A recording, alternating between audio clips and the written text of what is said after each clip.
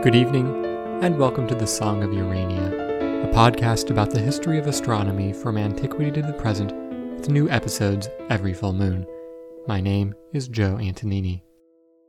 Last month, we got a taste of the rather extensive political dimensions of astrology in ancient Rome. But the episode was focused mostly on why astrology was so influential in Rome and how the state tried to regulate this influence.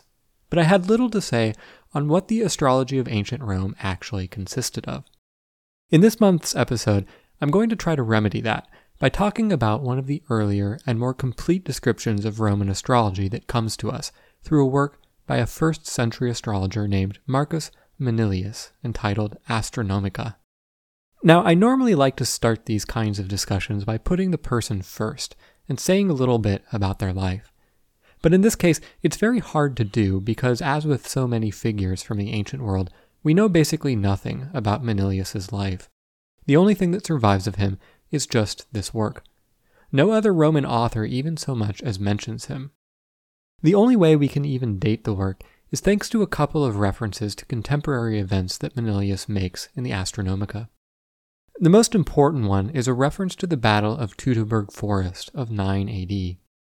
This was a catastrophic defeat for the Roman army in which 3 full legions were ambushed and slaughtered by a coalition of Germanic tribes, and it's hard to overstate the effect of this defeat on the Roman psyche. It was not only an enormous loss in terms of the sheer number of soldiers lost, but to the proud Romans it was a humiliating defeat as well, and it shattered the Romans' sense of invincibility and set the northern bound of the Roman Empire at the Rhine.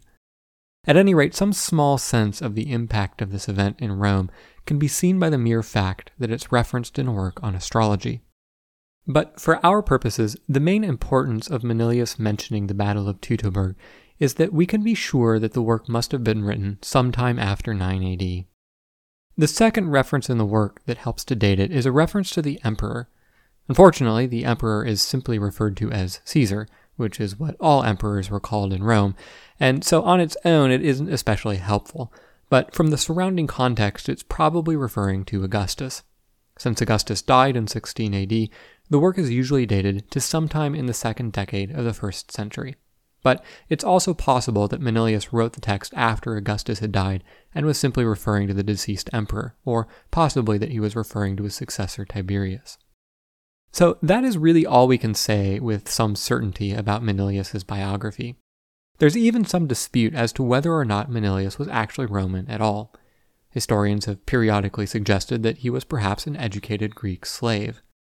The main motivation for this theory is that over the centuries, literary critics have generally derided the quality of Manilius's poetry, and this has led to the supposition that perhaps his poetry was so bad because Latin was not his native tongue. And furthermore, despite my earlier assertion that no other Roman authors mention Manilius, there is in fact one passing reference by Pliny the Elder to an individual that might have been Manilius. Pliny was writing a kind of encyclopedia called the Natural History in the mid-1st century AD, and in this work he was talking about chalk, and in particular he went into the details about the kind of chalk that was used to color the feet of slaves when they went up for sale. In this discussion, he mentions one such slave named Manilius Antiochus, who he says is an astrological writer. But Pliny states that this individual was active in the mid-1st century BC, which is far too early since we know from the reference to the Battle of Teutoburg Forest that Manilius must have been writing after 9 AD. It's possible that Pliny was just way off when he thought Manilius was kicking around, but given that the Astronomica had only been written about 40 or 50 years earlier, it seems like a big mistake to make. It would be like someone today talking about how Stephen Hawking was thinking about black holes in the 1890s. So, the most probable interpretation is that there were just 2 astrologers over the years in Rome who both happened to have the name Manilius. So, there's not much hard evidence to support the idea that Manilius was in fact a Greek slave. And on the other side, there are a few aspects of his writing which seem to support the idea that he was a native-born Roman. While it's true that Manilius had his fair share of critics, there have also been defenders of his poetic style. His Latin might be a little inelegant, sure, but it's oftentimes complex, which you might not necessarily expect of a non-native speaker.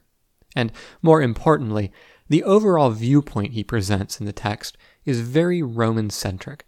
He talks of himself as being the first to write about this foreign subject of astrology, which seems to imply that he is the first Roman to do so.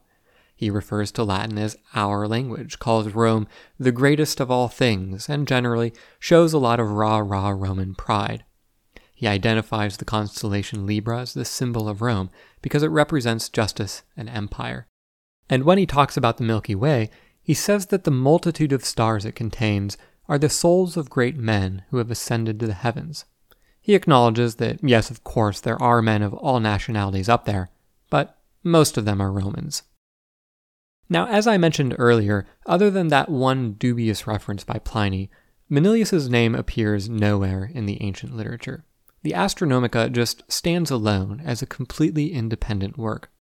So, for this reason, it's hard to say whether or not Astronomica is a good exemplar of 1st century Roman astrology. At least from what we have, it seems as though this work had no impact whatsoever and was totally ignored by the author's contemporaries and all the rest of the Romans down the ages. Now, it's possible that this is not true. Perhaps many people read it and just never felt the need to cite it explicitly. Or maybe some people did, but their works were lost. As with so many things in the ancient world, it's hard to say. But at least as a point of comparison, we can look back to the poem Phenomena of Aratus that I mentioned back in episode 16. We know that this work was enormously popular because it was widely referenced throughout the Hellenistic and Roman world, and some of these references state that it was actually used as an astronomy textbook for schoolchildren. But nothing of the sort exists for the Astronomica of Marcus Manilius, so it's very hard to say how well received this work was, except that we can be pretty sure that it wasn't a blockbuster in the same way that Aratus's Phenomena was. Because it seems to have been a fairly obscure work, its textual history is a bit interesting. It seems to have survived in various monasteries over the centuries, and went unnoticed until 1417, when an Italian scholar named Poggio Bracciolini found it in some library or other, either in France, Germany, or Switzerland. He didn't say.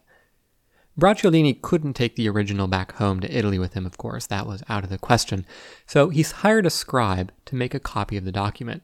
But he seems to have done a poor job choosing his scribe, because the copy his scribe made was terrible, riddled with errors, and he complained that his scribe was ignorantissimus omnium viventium, the most ignorant of all the living.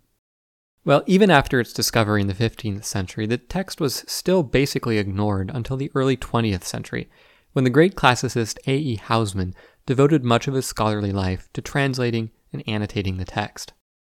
Hausmann's decision to expend so much effort on this one text bewildered his fellow scholars, and the bewilderment continues right down to this day. In his time, Hausmann was considered to be one of the most knowledgeable classicists of all time, a true giant in the field. Now, the Astronomica is an okay work and all, but let's face it, Greek and Roman literature have a lot more to offer. So, seeing this great figure spend so much of his life on such a middling work has long been a disappointment to classicists.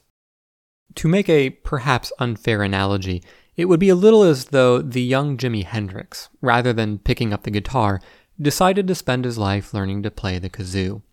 I'm sure he would have been a great kazoo player, but the rest of the world would have wondered what could have been if he had chosen an instrument worthier of his talent. Okay, so that's the little we know about the man who wrote the text and how we came to be aware of it. So let's turn now to the text itself. One thing to mention right off the bat is the title of the work, Astronomica. In modern terms, the text is about astrology, but in the ancient world, there was no real distinction between the terms astrology and astronomy. The ancient Greeks and Romans did recognize a distinction in the subject matter between what we today call astronomy and astrology. Ptolemy, for instance, devoted his Almagest to astronomy and put his astrological material in the Tetrabiblos. But there weren't separate terms used to label these two subjects. Ancient authors used the terms astronomia and astrologia more or less interchangeably to refer to the generic study of the stars. If one were to force a distinction, astrologia was perhaps the more general term, whereas astronomia was associated more with Plato and his school and could be more esoteric. So, although from a modern perspective, a book entitled Astronomica would purport to be about astronomy, it was a largely astrological work. Manilius divided the Astronomica into 5 books. At a high level, the first book presents a description of the universe, and especially describes the constellations. The second and third books focus on the zodiac, the band of constellations along the ecliptic, the path of the sun in the sky. These first 3 books form the astronomical foundation. The fourth book then dives into the real meat of the astrology and describes the influence of the zodiac on Earth. The fifth book then presents some cutting-edge astrological research and talks about the influence of constellations that are not in the zodiac on the Earth. Astronomica shares a common feature of other treatises on astrology from the era and opens with a defense of the value of the study of astrology. Manilius opens by saying, quote, "By song I undertake to draw down from heaven the divine arts and the stars, knowledgeable of fate, which govern the diverse fortunes of men, a work of divine reason." End quote.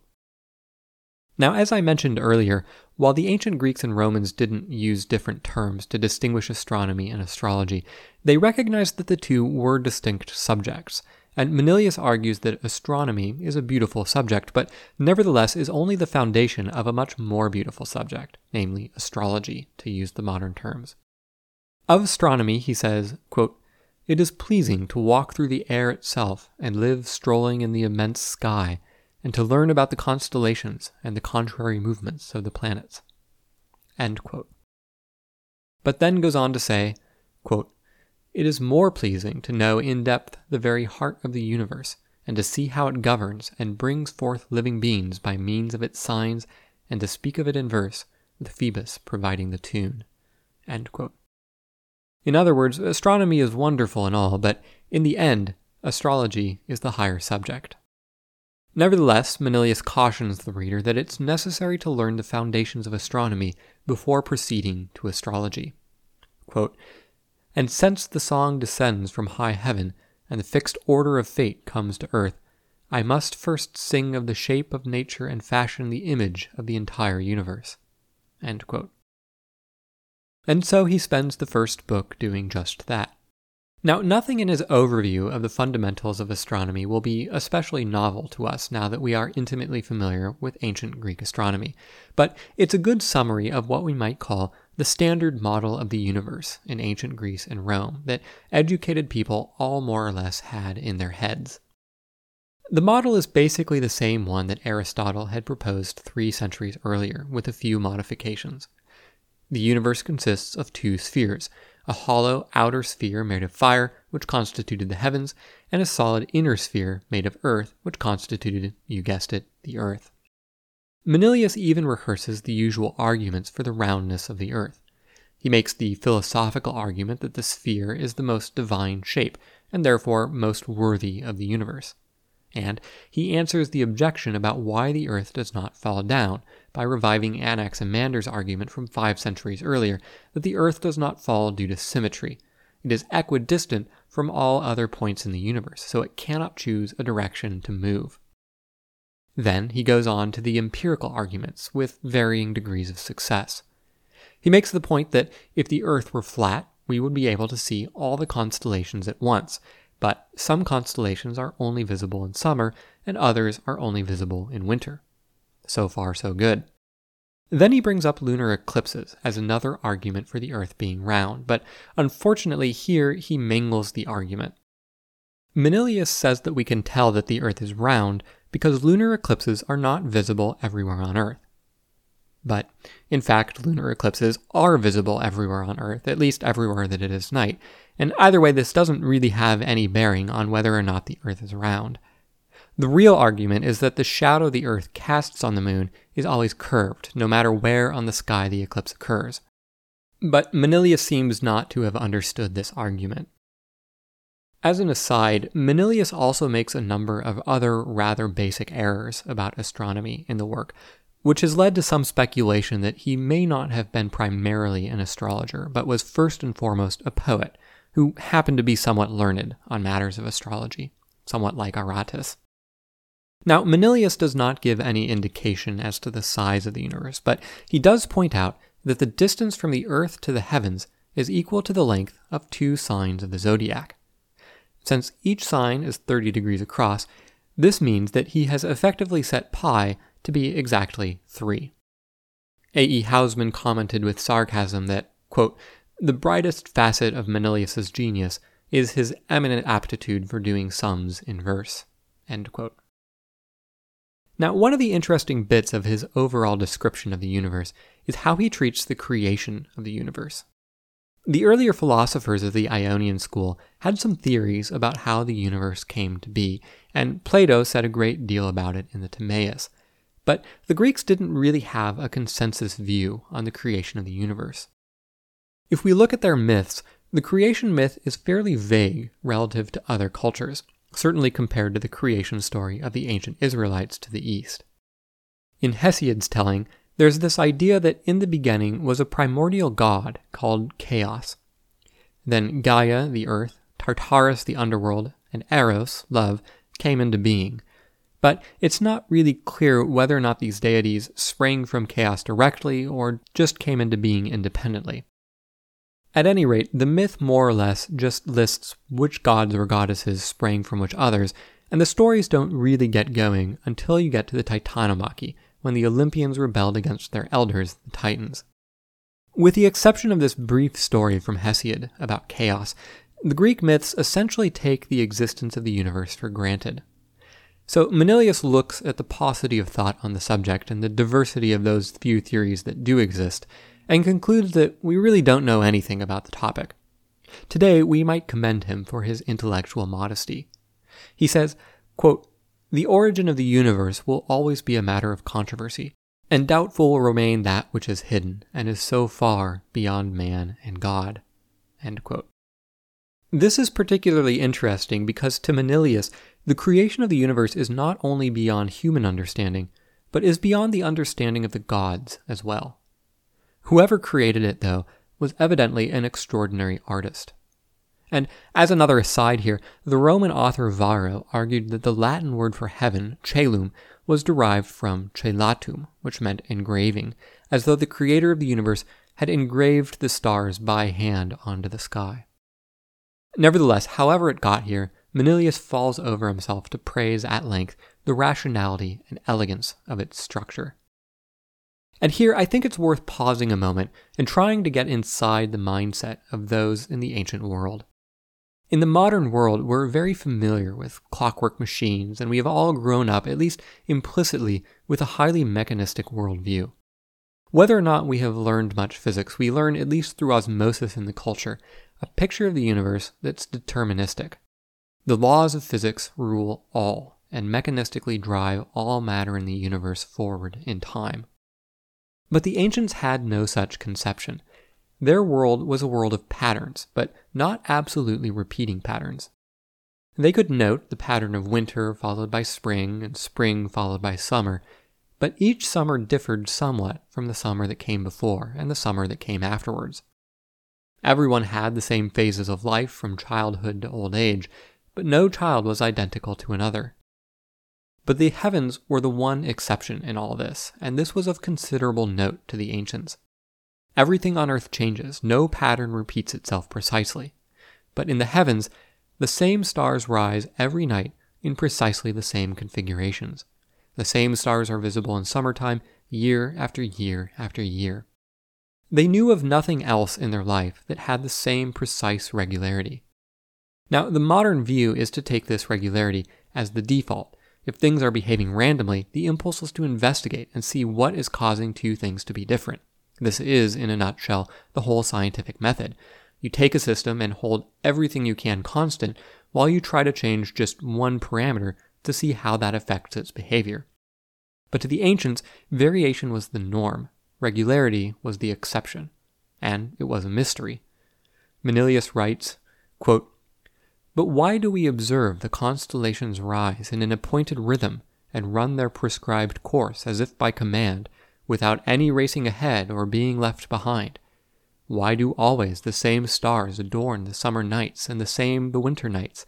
And why does each day impart to the sky a specific appearance at both its arrival and its departure." End quote. Manilius proclaims how remarkable it is that the description of the skies in Homer, centuries in the past, matches the sky he observes today. Quote, "All things created according to mortal law are changing, and with the years turning, the lands do not know that they take off and put on new appearances through the ages. But heaven remains unchanged, and preserves all its characteristics. Long time does not increase it, and age not diminish it, and its movement affects it in no way, nor does its course wear it out. It will always be the same, because it always was the same. Our fathers saw it no different, nor will our grandsons." End quote. Manilius then starts to describe the various constellations of the sky. Since his main aim is astrological, he starts with the zodiac, beginning with Aries at the vernal equinox. Then, after finishing up with the zodiac, he describes the circumpolar constellation, and in particular notes how Greek sailors used the Great Bear to navigate, whereas Phoenicians used the Little Bear. Then he describes the rest of the northern constellations, followed by the southern constellations that are visible from Rome. But Manilius recognizes that this does not cover the whole celestial sphere. There are regions of the sky which he is too far north to see, so he speculates about what some of these unseen stars very far south might look like. His sense of symmetry and intuition that the universe has been rationally constructed leads him to the conclusion that probably there is a Great Bear and a Little Bear around the southern celestial pole, just as there are around the northern celestial pole, along with the southern analog of Draco. As he's going through all these constellations, much like Aratus did earlier in his Phenomena, Manilius entertains his reader by regaling them with all the mythical stories associated with each of the constellations. But in the end, Manilius advises his readers not to put too much stock in the truth of such stories, and to beware so-called astronomers who have nothing to tell you about the sky but amusing stories.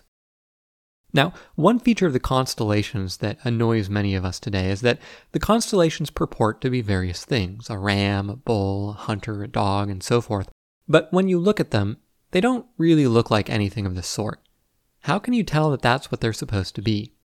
Well, Manilius answers this question for you.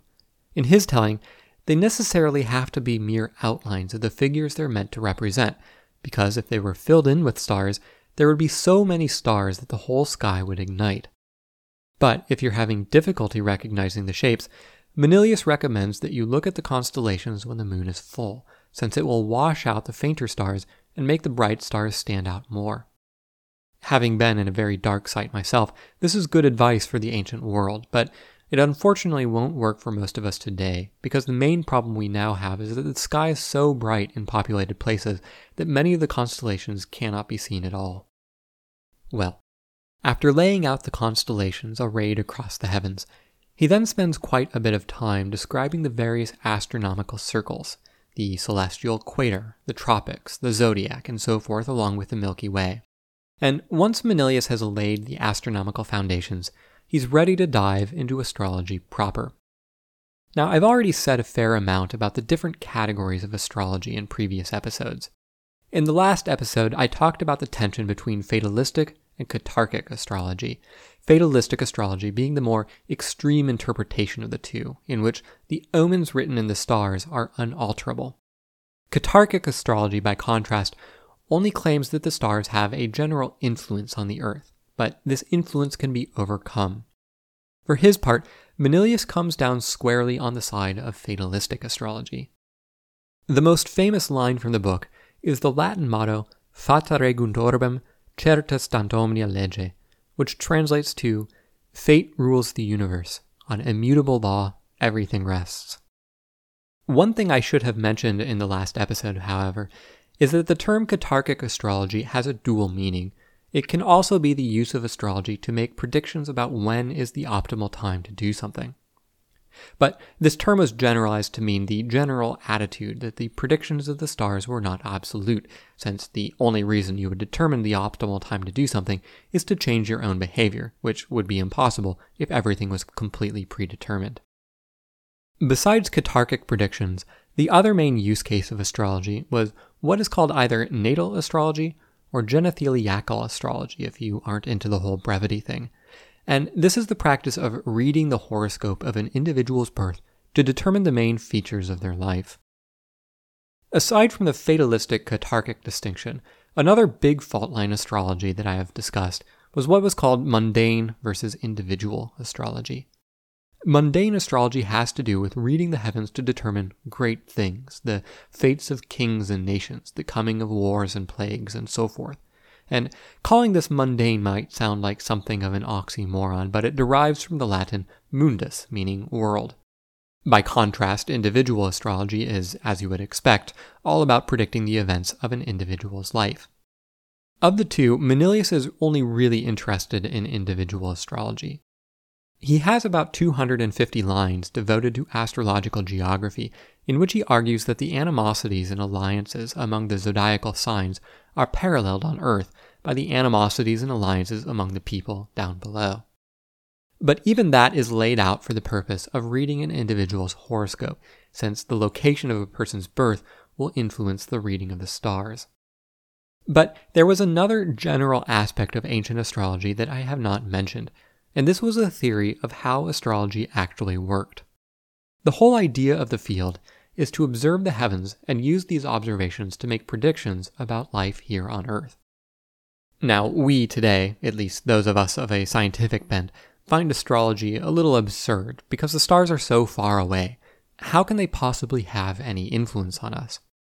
We envision the direction of causality as going from the stars to us. But this was not Manilius's view. To him, and really to many ancient astrologers, the heavens did not directly cause anything on Earth. Instead, they were simply signs of what happened on Earth.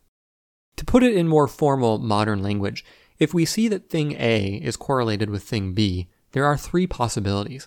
In the simplest cases, we could have that A causes B, or B causes A. But there's a third possibility, that there is some other thing, C, which causes both A and B. So we could have that the heavens cause things to happen on the Earth, or we could have that things on Earth cause things to happen in the heavens, though that possibility was universally rejected. But it could be that there's some other thing that causes both things to happen on Earth and things to happen in the heavens. This was the position of Manilius. Now, what this other thing was always a little vague. He more or less chalked it up to divine providence and a belief in a general sympathy that pervaded the universe and caused all things to move in harmony with each other. Now, this theory was not universally accepted. Ptolemy, for his part, a few centuries later, took the more materialistic position and supposed that the stars directly caused events here on Earth. Manilius's picture of life on Earth paralleling the heavens can be seen in his discussion of stellar brightnesses.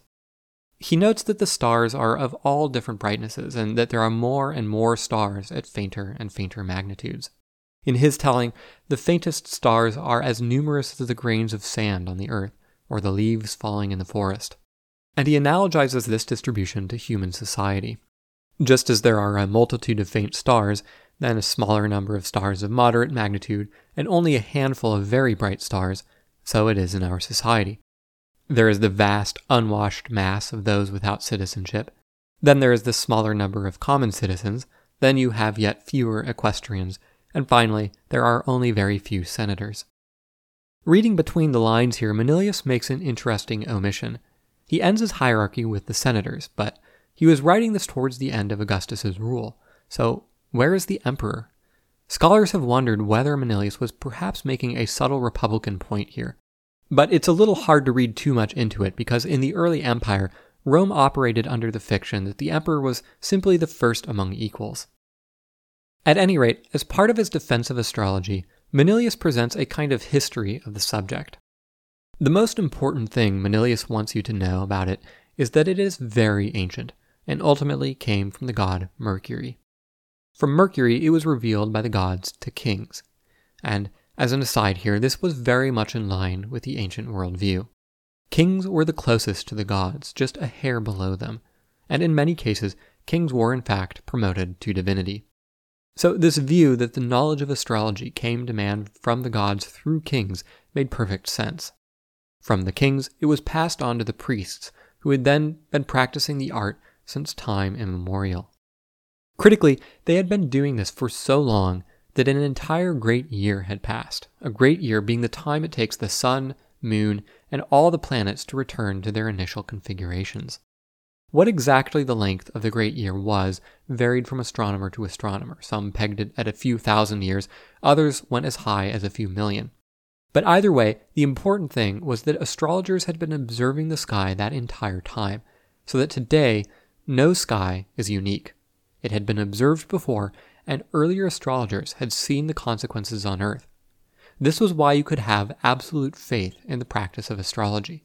It may be a difficult subject to do properly, but it was tried and tested, and there was nothing new under the sun. Okay, so with all that out of the way, Manilius starts to get into some of the mechanics of his astrology. If you were to read a horoscope, what you would do is draw a large circle, which is the stage on which everything happens, and represents the position of the zodiac on the sky at the time of an individual's birth. On the left-hand side of the circle is a point called the ascendant, which represented the eastern horizon. So this would tell you what sign was rising at the time of someone's birth. This was generally the most important point and drove the entire astrological analysis. In Greek, the term for this point was horoscopus, which is how we get the more general term horoscope. At the top of the circle, you have a point called midheaven, which represents the point on the zodiac that is highest on the sky. Then to the right, you have the descendant, which tells you which sign is setting, and finally at the bottom of the circle is a point called lower midheaven, which is opposite the highest point of the zodiac and is under your feet, and so is not visible. Collectively, these 4 points are called the cardines. There are then 3 ways to analyze an individual's horoscope. First, you can look at what signs the various planets are in. Then, second, you can look at where the signs of the zodiac are relative to the cardines. And, in fact, Manilius divides it up further. Each quarter of the circle gets divided into 3 slices, so that there are 12 divisions to the circle in all, called places, or houses. Now, one subtlety here is that this was an equal division of the circle in the diagram, but it wasn't actually an equal division on the sky. Because the zodiac is inclined on the sky, the angles subtended by each of the houses varied over the course of the year. During winter, when the zodiac is high on the sky, the width of the houses above the horizon was larger, and in summer, when the zodiac is low, it was smaller. This division was known as the dodecatropos, and each one corresponded to a different aspect of a person's life: health, marriage, children, parents, death, and so forth. So you had these 2 configurations that the astrologer had to keep track of: which planets were in which signs, and which signs were in which houses. But there was a third configuration too, and this was what was called the system of lots. Now, the system of lots appears in other astrological expositions, but Manilius's method is unique. Like the system of houses, the system of lots divides the circle of the zodiac into 12 equal slices. But now, rather than setting them based on the horizon, they're variable, and are set based on the position of the sun and the moon. The procedure Manilius says is that if the individual was born during the day, find the angle from the sun to the moon, moving counterclockwise. Then, starting at the ascendant, go that number of degrees above the ascendant. But if it's night, however, you use the angle from the moon to the sun, rather than the sun to the moon. This sets the position of the first lot. Then, the rest of the lots increment counterclockwise around the zodiac. As with the houses, each lot corresponds to some aspect of life. In Manilius' system, for example, the first lot tells you about wealth, the second about warfare and travel, the 5th about marriage and friendship, the 11th about health, and so on. These 3 sets of configurations produced a huge combination of possibilities that the astrologer could analyze. But in order to do this, of course, one needs to know what the sky looked like at the time of a person's birth. Now, the simplest method is to assume that a new sign rises every 2 hours. Based on the day of the year and the time of the birth, you could then fairly easily figure out which sign was where. This is the so-called common method, but Manilius advises you not to use it. The problem is that the signs do not rise exactly every 2 hours. Because the zodiac is inclined on the sky, Some of the signs rise more quickly and others more slowly. But figuring out how to do this correctly is quite complicated, so Manilius conveniently provides an alternative method. Just assume that half a sign rises every hour. Now, if you think about it, this is exactly the same as assuming that a whole sign rises every 2 hours, which Manilius just told you not to do. Hausmann, in his usual acerbic style, says, quote, "Alas, alas, this alternative method of yours, my poor Marcus, is none other than the vulgar method which you said you knew and which you exposed as false. The wolf to whom in his proper shape you denied admittance has come back disguised as your mother the goose, and her gosling has opened the door to him." End quote. To understand the significance of each sign in a particular house or lot, Manilius describes the qualities of the various signs of the zodiac. Once again, there's a huge number of attributes that each sign carries. Signs can be masculine or feminine, animal or human, fertile or infertile, terrestrial or aquatic. Mostly you could guess these attributes, but not all. Taurus, the bull for instance, is considered a feminine sign. Virgo is considered to be infertile. Some are single, others double. If you look at the constellations Taurus, Gemini, and Cancer, they all appear to be looking backward from the direction they travel on the heavens, and this is naturally significant as well. These attributes then produce relationships between them. The animal signs and the human signs are generally opposed to one another. Some of the masculine signs are in love with the various feminine signs, but sadly this celestial romance is unrequited. In Manilius's telling, the zodiac is a loud, quarrelsome place, with the various signs antagonizing each other. The strongest enmities are between signs on opposite sides of the zodiac to each other. These signs could never share the same sky. As one rose, another would set, as though they could not even stand the sight of each other. But there were sympathies between some of the signs as well. The strongest of these is the trigon, or a set of 3 signs that form an equilateral triangle. Manilius claims that the trigon has the greatest influence because the path connecting the signs comes the closest to Earth. Next is the quartile, which are the signs that form a square together, and finally sextiles, which are signs that form a hexagon together and which have the weakest influence. Each of the signs has their own professional associations. For example, Leo, being a lion, is most relevant to hunters and butchers. Aries is most relevant to wool workers, Taurus to farmers, Pisces is most relevant to fishers, sailors, and shipbuilders, and Scorpio is associated with soldiers and gladiators. Gemini gets associated with poets and astrologers, which might seem a little out of left field, but one of the interpretations of Gemini was that the twins represented Apollo and Mercury, the gods of poetry and astrology respectively. Manilius then divides each sign into 3 sections, 10 degrees wide, called dodecani. I mentioned these in the last episode, and they seem to have been due to Egyptian influence, since the Egyptians had 36 zodiacal signs rather than the 12 of Babylonian and Greek astronomy. Each sign was also divided into 12 segments of 2.5 degrees, called dodecatemoria. Each one of these 12 dodecatemoria in a sign was in turn associated with its own subsign. Some of these were partes damnandae in Manilius's terminology and would negate or impair the usual effect of the overall sign. Since there are 144 dodecatemoria in all, this part of the poem where Manilius explains which ones are good and which ones are bad is a bit monotonous. Finally, each dodecatemorius is divided into 5 half-degree segments, each of which is, in turn, associated with a planet. Needless to say, this is a complicated system, and Manilius admits that he can only give a cursory treatment. But never fear, he says he will give a complete exposition in the future. But if he ever did, it's not in the Astronomica. There are other details that the astrologer must consider as well. A lunar eclipse would have the effect of canceling out the sign that the eclipse occurred in. And this was not limited to the duration of the eclipse. The effect would persist for about a year, and then would pass on to the 2 preceding signs, which would then weaken. Finally, in his last book, Manilius delves into the cutting-edge astrological research of the day, the effect of the so-called paranatalonta. These were the constellations outside of the zodiac. Ordinary astrology was exclusively concerned with the constellations of the zodiac. The rest of the sky might as well not exist. But the thought was that there might be some additional astrological signal by considering which non-zodiacal constellations were rising at the time of an individual's birth. Here, Manilius gives quite a complete tour through much of the sky and enumerates the associations of 33 constellations.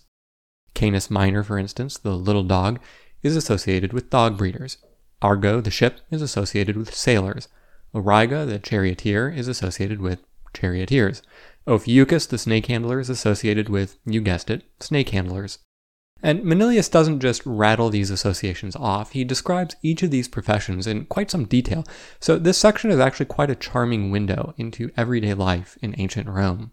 Manilius' discussion of Cetus the whale, for instance, includes 14 lines on the subject of the various ways that fish sauce can be made.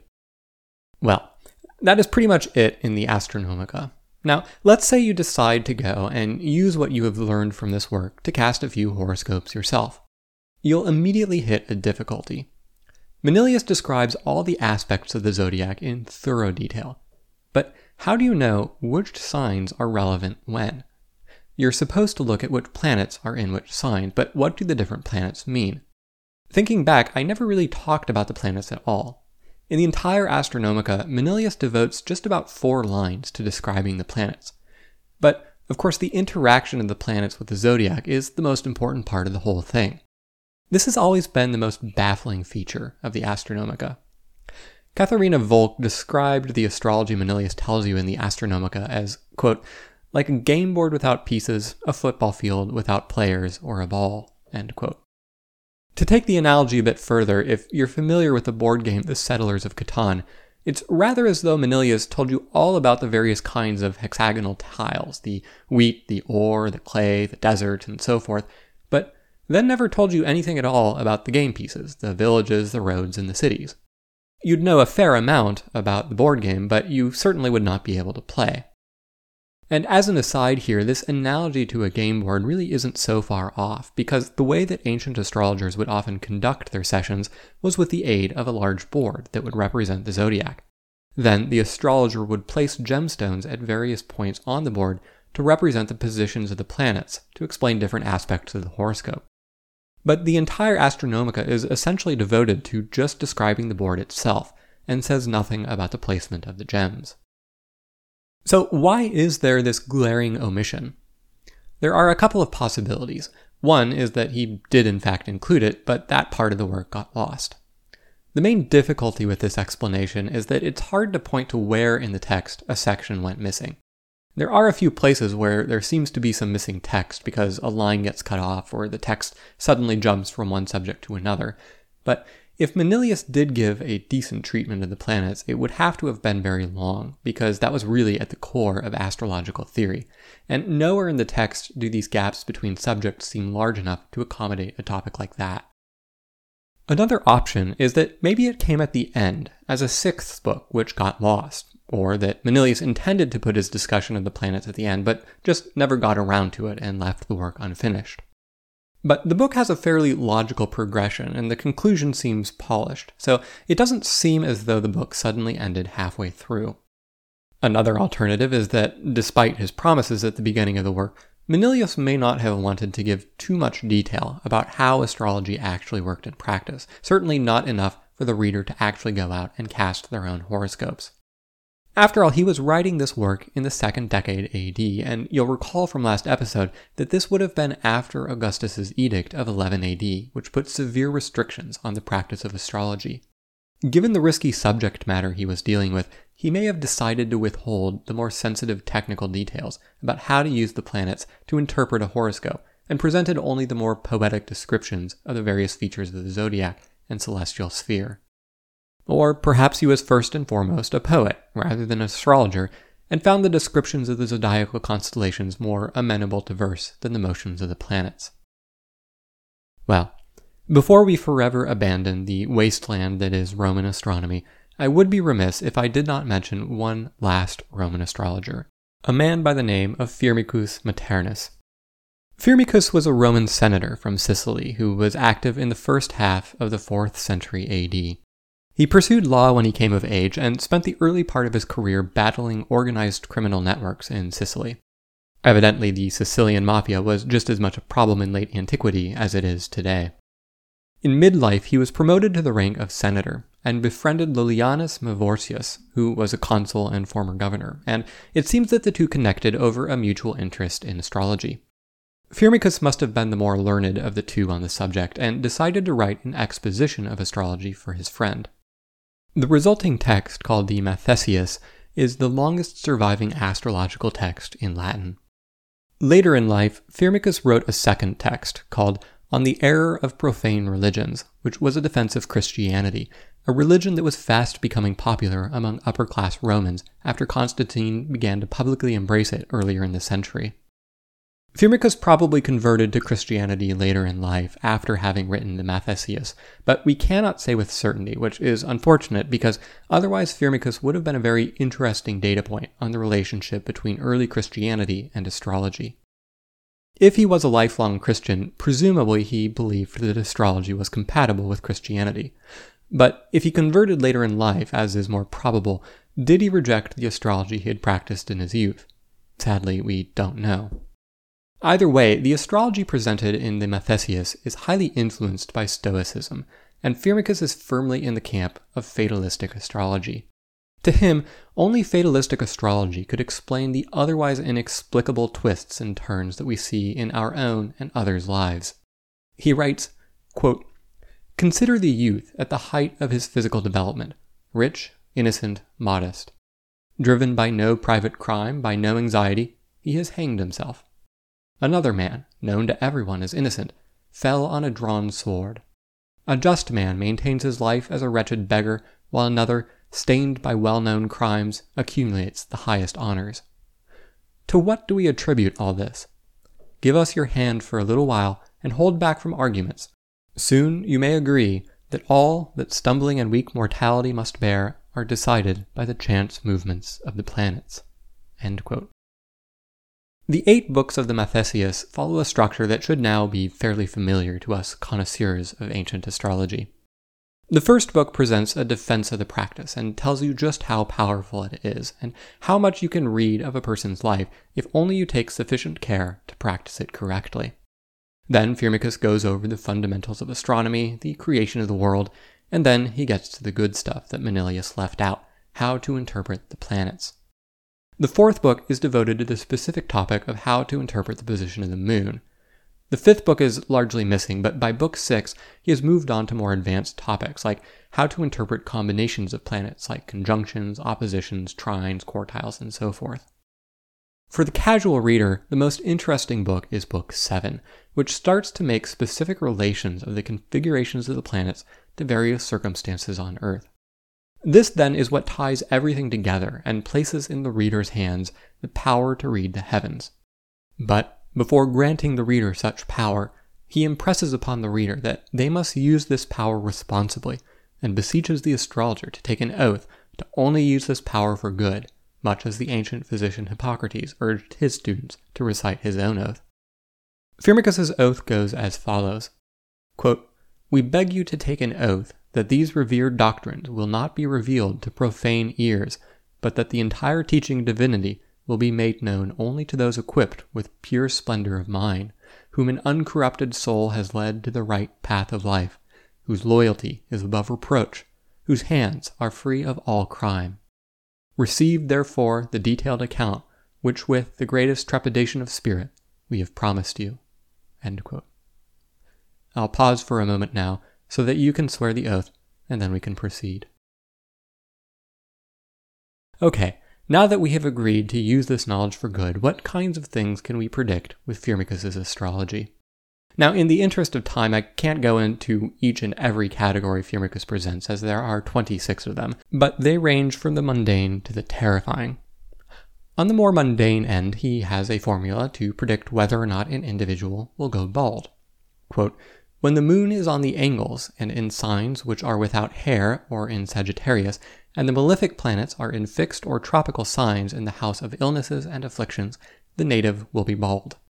The same is the result of Venus in her own house or the mid-heaven, but Saturn between the sun and moon will make them gray at an early age." End quote. Firmicus covers numerous illnesses and maladies as well, whether or not an individual will go blind, suffer from epilepsy, insanity, paralysis, or a difficult childbirth. For example, quote, if the sun and moon are both located on one angle or on different angles and are in opposition or square aspect, if malefic planets hold both anaphoras, that is, of the sun and moon, this indicates blindness of both eyes. End quote. Some of the sections of the seventh book implicitly rebut a number of the arguments that had been leveled at astrology by its skeptics. You'll recall that one of the critiques was that there was no reason that it shouldn't also apply to animals.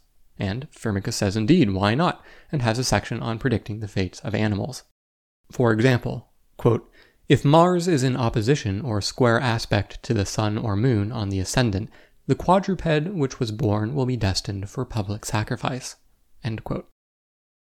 The other main critique was that astrology didn't have a good explanation for the different fates of twins. Now, Firmicus doesn't address this conundrum head on, but he does at least give you some tools to anticipate the problem by predicting whether or not a pregnancy will result in twins. In addition to these more prosaic kinds of predictions, he has a variety of more salacious formulae. Will someone become a homosexual or a prostitute? Here, you must be careful because different configurations have different implications for men and women. A particular configuration may be benign for a woman, but will cause a man to inevitably sink into a life of prostitution. However, a worried parent may at least find a silver lining in that some signs point to the individual becoming no ordinary prostitute, but one of high station. But that's not all. Firmicus tells you how to determine if someone will be castrated, or publicly engage in sexual perversion, or commit incest. Many of Firmicus's formulae are darker. There is quite a long section on infanticide. Infanticide was a tragically common practice in ancient Greece and Rome. As a general rule, infants with any visible deformities would be abandoned, but any infant could be abandoned for any reason. A newborn child would be presented before the family patriarch, who had the right to decide whether to keep the child or not. Now, the Greeks and Romans didn't think of themselves as savages. They thought that murdering the infant directly was too cruel. Instead, the preferred method of infanticide was through exposure. They would simply abandon the child somewhere out in the wilderness. They could then rationalize that they had not killed the child themselves. Indeed, if the gods willed the child to live, a passerby would come upon him or her and take the child in. Or they might even be raised by animals, as in the myth of Remus and Romulus. Since the child had been left alive, this naturally led many grieving mothers to wonder what had become of their child, and to consult astrologers to find out. Based on Firmicus's formulae, the prognosis was generally not good. Most of the time, Firmicus predicts that the infant will die, oftentimes eaten by dogs or sometimes drowned. In one case, the infant will be taken in by a stranger, but will nevertheless perish a few days later. Another gruesome section deals with violent deaths, and explains how certain configurations of the planets indicate that an individual will see a violent end, and that the particular signs these configurations occur in determine the manner of the death. If the configuration occurs in a watery sign, for instance, the hapless individual will die by drowning. An earth sign portends a natural disaster. If Mars is involved, one will die in war or some sort of fight. There are methods to predict death by hanging, hemorrhage, or being devoured by beasts. All this is certainly part and parcel of ancient astrology. To broaden out the discussion, one of the general features you find in ancient astrological texts is that the predictions tended to have a kind of binary quality. If you went to an astrologer, you'd be unlikely to hear that you would have a decent occupation, make enough to get by, have a decent marriage, and then die at an average age. Instead, you'd either obtain unimaginable wealth or be destined for penury. You would live to a ripe old age, honored by all, or you would be strangled to death and your corpse would be devoured by dogs. But perhaps it is unfair to lay this criticism at the feet of the astrologers. After all, they were simply providing a service to the people, and what their clients wanted was to see themselves in a different life, whether for better or worse.